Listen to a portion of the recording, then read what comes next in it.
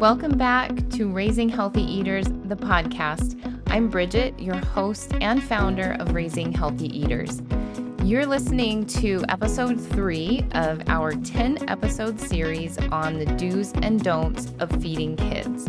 And today we're going to talk about the second don't of feeding kids, and it's something I mentioned in the last episode on pressure. We're going to talk about bribes and rewards. I wanted to do a deep dive on bribes and rewards because they're pretty common feeding practices that, like the other don'ts, have some unforeseen consequences. And if you're working to help change your child's eating habits or create more pleasant meal times for your family, this is another one of those things you want to work on avoiding. So let me start off by talking about the difference between rewards and bribes in the context of mealtime. And then I'll give you some examples of what they look like and talk about the consequences of using them. I'll start with rewards. Rewards are something that's given after an achievement or an effort has been made. For example, eating vegetables. Whereas bribing is more of an if-then situation in which there's an expectation stated and a reward offered in advance. And bribing is typically used to stop an unwanted behavior like not eating your vegetables.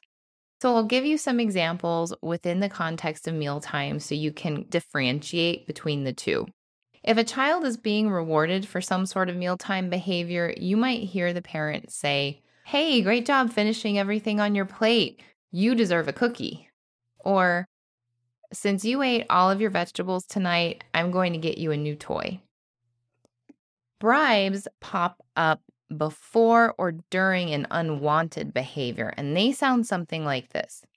If you take 3 bites of lasagna, you can have some ice cream. Or, if you eat everything on your plate, you can have a treat. And another example, you can play video games once you've eaten your green beans. Now, hopefully that helps you hear the difference, and often they are presented in a positive way. That's not necessarily always the case, but basically these are a type of instrumental feeding or a way of using food or other incentives as tools to promote or achieve a specific outcome. Food rewards tend to be high-calorie foods with a low overall nutritional value. They are highly desirable, or they are foods that are favored by your child. There's something you know they really love. And they're not always attached to a feeding outcome. Food rewards and incentives might be used for other desired achievements. For example, kids are sometimes provided with food rewards for academic achievements. Something like, "I'll take you for ice cream if you get an A on your test."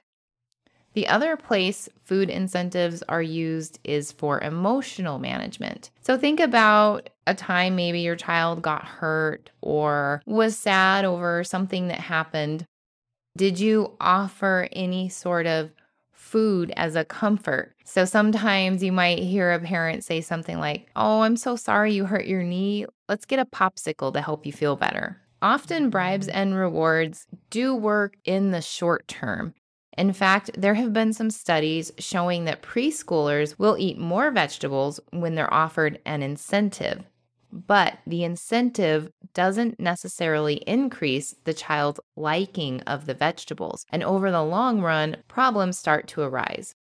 Bribes and rewards carry negative consequences for our children and end up working against us and preventing our children from eating in a way we'd like them to. I think the biggest one is that rewards and bribes for eating decrease a child's own internal motivation to try new foods. And what I mean is that once that incentive is gone, they probably won't eat the food anymore because they never really had an opportunity to learn to like it or to decide if they actually liked it, because they always had that idea of the reward as front and center as the reason they were eating this food. That's the biggest consequence I think we run into in using bribes and rewards is that the child kind of loses their own motivation to eat, to try things just because they're interested. Now, I want to kind of sidestep for a minute and share that kids do have food preferences, just like we as adults do. You can probably name a few foods you don't like and won't eat. And the same is true for kids. But the difference with them is because they're developing, they need frequent exposure to a variety of foods so they have the chance to decide what they do and don't like. And that can change over time. But this exposure, coupled with a feeding environment free of pressure, allows a child to find their own reasons for trying or eating a food. There are other consequences as well, so I'll go ahead and share those with you. And one is that this is a form of pressure, like we talked about in the last episode. So when the child feels pressure, they actually decrease the amount of food they eat. And this can be their total intake of food, or this could be their intake of the food they're feeling pressured to eat. Another consequence of using bribes and rewards is it actually facilitates the development of an increased preference for the food being used as the reward, which again are usually high-calorie sweets. What we find is that children want these more and they actually end up eating more of them. So their intake of these high-calorie sweets tends to increase.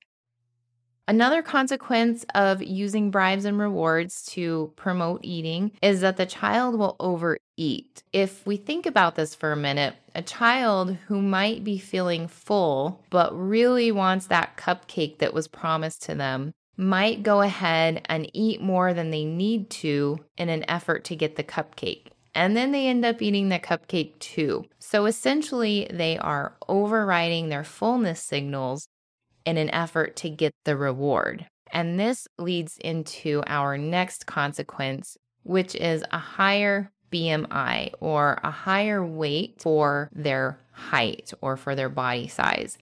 This comes from that overeating and eating more of the high calorie reward foods. Now, in the toddler age group itself, the research has found that when bribes and rewards are used to help them eat more, the toddlers actually become fussier eaters. The bribing and rewarding, again, works against the goal. And instead of creating an adventurous eater, ends up leading to a more fussy eater. So those are consequences that happen during childhood. There are a few that pop up in adulthood, and the first is binge eating. This is related to the fact that one, this person is now used to overriding their fullness signals, and it's much easier to eat too much of one thing. It's also the result of that conditioning that if I do this, I deserve that. So if I do this thing I really don't want to do, then I deserve a reward for it. And they'll turn to food and end up binge eating as the reward. The other thing we see pop up in adulthood with kids who experienced the feeding practices of bribing and rewarding is that they become emotional eaters as adults.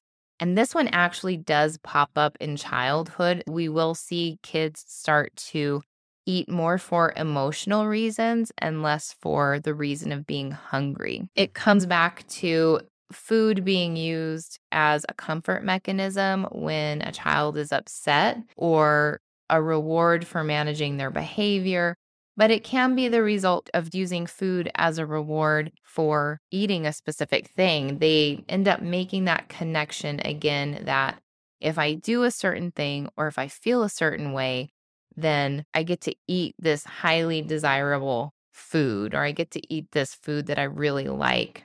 And I want to take a minute to share a personal story.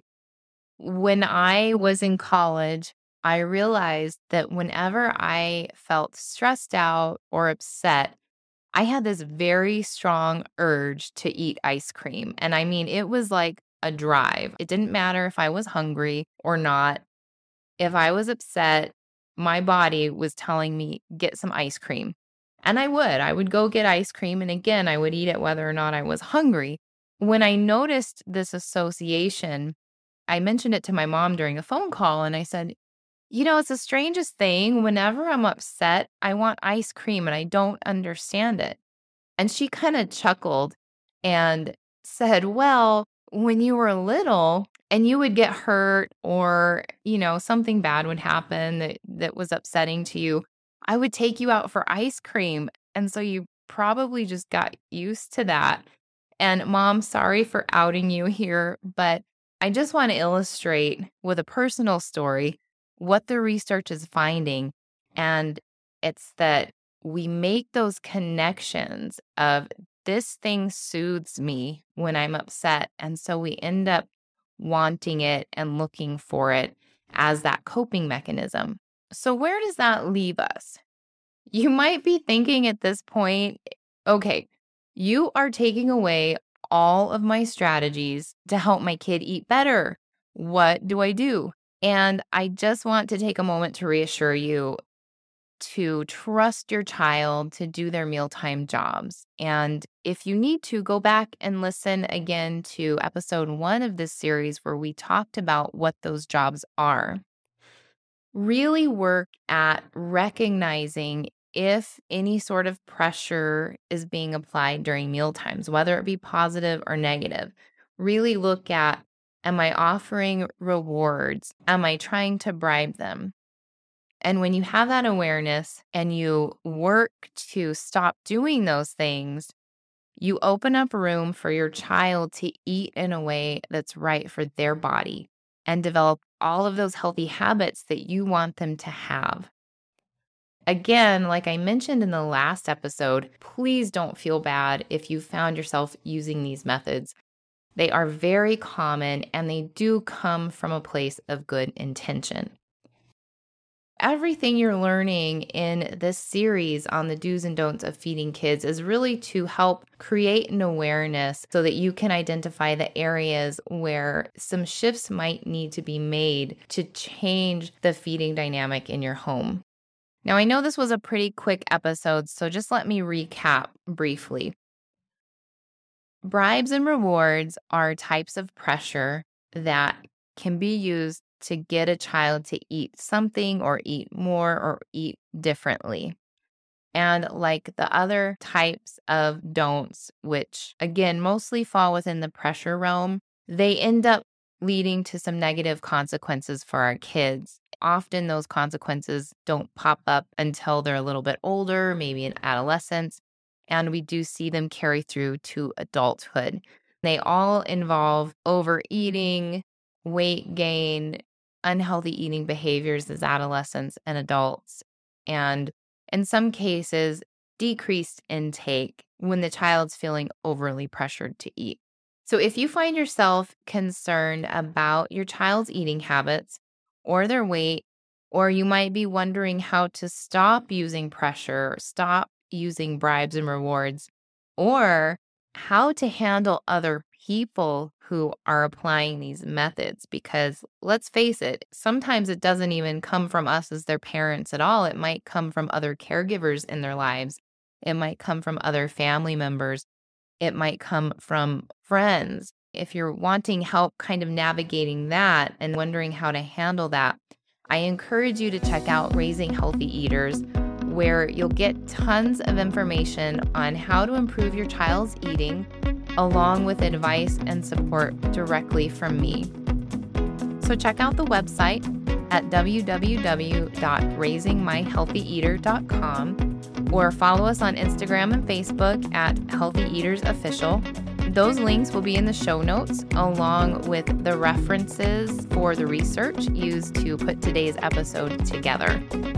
Thank you so much for listening today. Come back and check out the next episode where I am going to talk about the last don't in our do's and don'ts series. Once you listen to that one, we're going to move on and start talking about the do's of feeding kids. So that's where it's going to get fun, and you will have strategies for things you can actively do to help your kids along their feeding and nutrition journey. Until next time, have a great day.